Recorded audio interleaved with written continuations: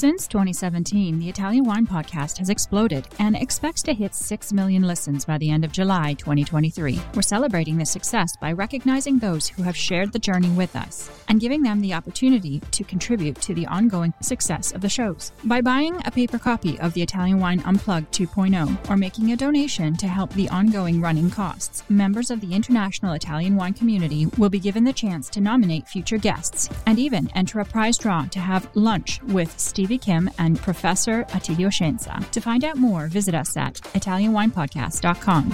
Chin chin!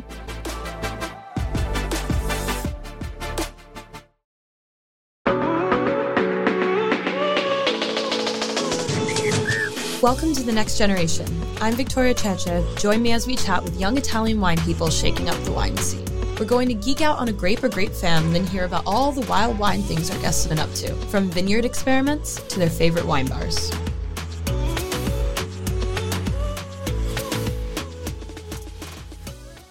Buongiorno, buonasera, wherever you are in the world, welcome back to another episode of The Next Generation.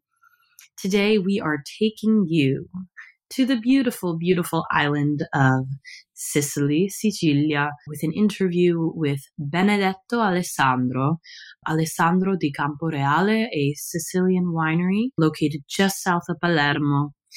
And it is quite the place. It has over 1,000 years of history, and we were so lucky to catch Benedetto at the right time for an interview during the chaos of Vinitaly. It was so exciting to learn about this winery, somewhere I've never been. Admittedly, I've never been to that side of the island, and his passion made me so excited to visit, although given the craziness of the summer, I may be waiting till after the summer rush of tourists. Very happy for Sicily to be getting more appreciation internationally. But yes, I am very excited for us to dive into all the details of this winery and Benedetto doing such special things as the marketing manager at such a young age. So let's get to the interview. Alrighty, we are at Vinitaly today with Benedetto. Ciao, Benedetto. Ciao. How are you doing today? Yeah, fine, thanks. Yeah, it's the first day, so we are very happy to start this edition of Vinitaly. Wonderful. So Benedetto is with the winery Alessandro di Camporeale, and it is in Etna, right? No, we have two different wineries. Alessandro di Camporeale, it's our historical winery in Camporeale, that is a small village between Palermo and Trapani areas.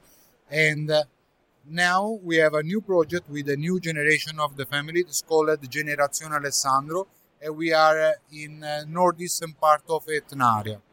Beautiful. And so that works perfectly with our Next Generation podcast, because that's what we're doing. So it's just wonderful how we're just going right into it. So how did that come about, that new project? How did it start? So we started this new project in 2014. So it's a very long time, because we introduced in the market the first two wines in 2020. So after 6 years, we started the project. We started with just two wines, our classic version of Etna Rosso with Nerello Mascalese 100%, and Etna Bianco Carricante with a small percentage of Catarratto. Awesome. And so let's talk a little bit about you. So What is your story in wine, Benedetto? What do you do with the Azienda? Yeah. As I told you, with my cousins, I represent the fourth generation of this family. So our average year is 35 years old, but we started in about 2012. We introduced the new project, new wines in the family company. After studying, after go around the world to learn something, and now so we can support the family business with new ideas. Absolutely. And so what was it like growing up around the family business? Yeah, fortunately, we had very good results because, of course, with the last generation, it's a secondary job for them. Then we start full-time in this project. We increased the production of 5 times in 10 years. And there are also new projects, especially in Etna area, with new crews from old vines. So we are in the middle of this project, and we are very happy. Amazing. So I want to talk a little bit more about the wine culture and your love of wine. So can you tell us a little bit about why you love the wines that not just you work with, but you grew up around in Sicily? Yeah. We have the harvest when we were child. So I, for example, I started my first harvest at about 10 years. During the summertime, we went to our farm. We worked in the vineyards with our collaborator during all the summer, about 3 months, with the different works in the vineyards and also the harvest that is our most important. So normally I started the school 1 month later because we finished the harvest in October. So in that occasion, I had the opportunity to catch the passion, so to have the passion, to increase my passion in wine. And this is I think is the most important thing. So the passion for the wines in general, and then you can grow your own wine business. That's beautiful. So you grew up around the vineyards picking grapes. You're so blessed. I mean, that works with your name, Benedetto. That's wonderful. So you grew up in Camporeale, that area. So what is Camporeale like? I've never been, obviously. It's a very small village. It's about 3,000 people. You have to consider that the main activity of the Camporeale is the agriculture. We have a lot of vineyards, but also a lot of grains, a little bit of olive trees. It's a very rural place, so it's completely different than the city. The nearest city is about 30-40 minutes. It's not too far, but it's a completely way to live, no? So there are a lot of history there. There are a lot of culture in agriculture in general, and now there are a lot of young that wants to promote this kind of business, this kind of territory. That's amazing to hear, especially seeing the youth want to really put forward the special culture of the area, because as we know, Sicily on a whole is so rich in culture and it's so different everywhere. Yeah. So not to deter from wine, but I'm curious, is there a special dish or plate from your area or food that you love? Yeah, but for example, I love the bruciolone. That is a meat roll, but very, very big, with inside eggs or say mollica, toasted bread, also a little bit of prosciutto. Then it's cooked in the sauce, in the tomato sauce. And then you can pair also with our Syrah. Our territory in Camporeale is very, very interesting for the Syrah. So we have a lot of Syrah there with very good results, because we are in altitude from 400 to 600 meters above sea level, and you can extract in Syrah also the spice, the typical spice note, not just the fruit. So it's very, very interesting, this pairing.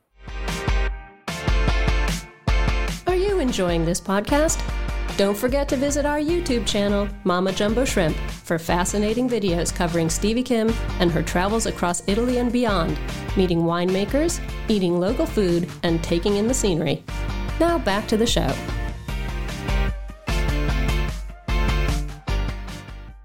Absolutely, and you took my next question already. I was going to ask for the pairing, and I love that you said Syrah, because Syrah obviously is not an indigenous varietal to Sicily.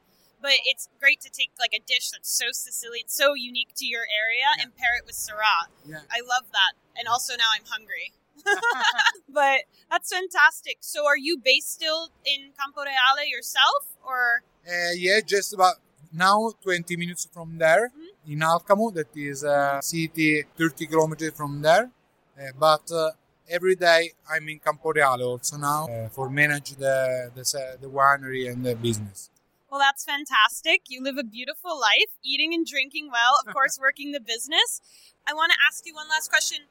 This is actually a 2-part question, so it's technically 2 more questions. How do you see the future of your winery, your business, and also what is your opinion on the future of Sicilian wines in the hands of the new generation? Yeah.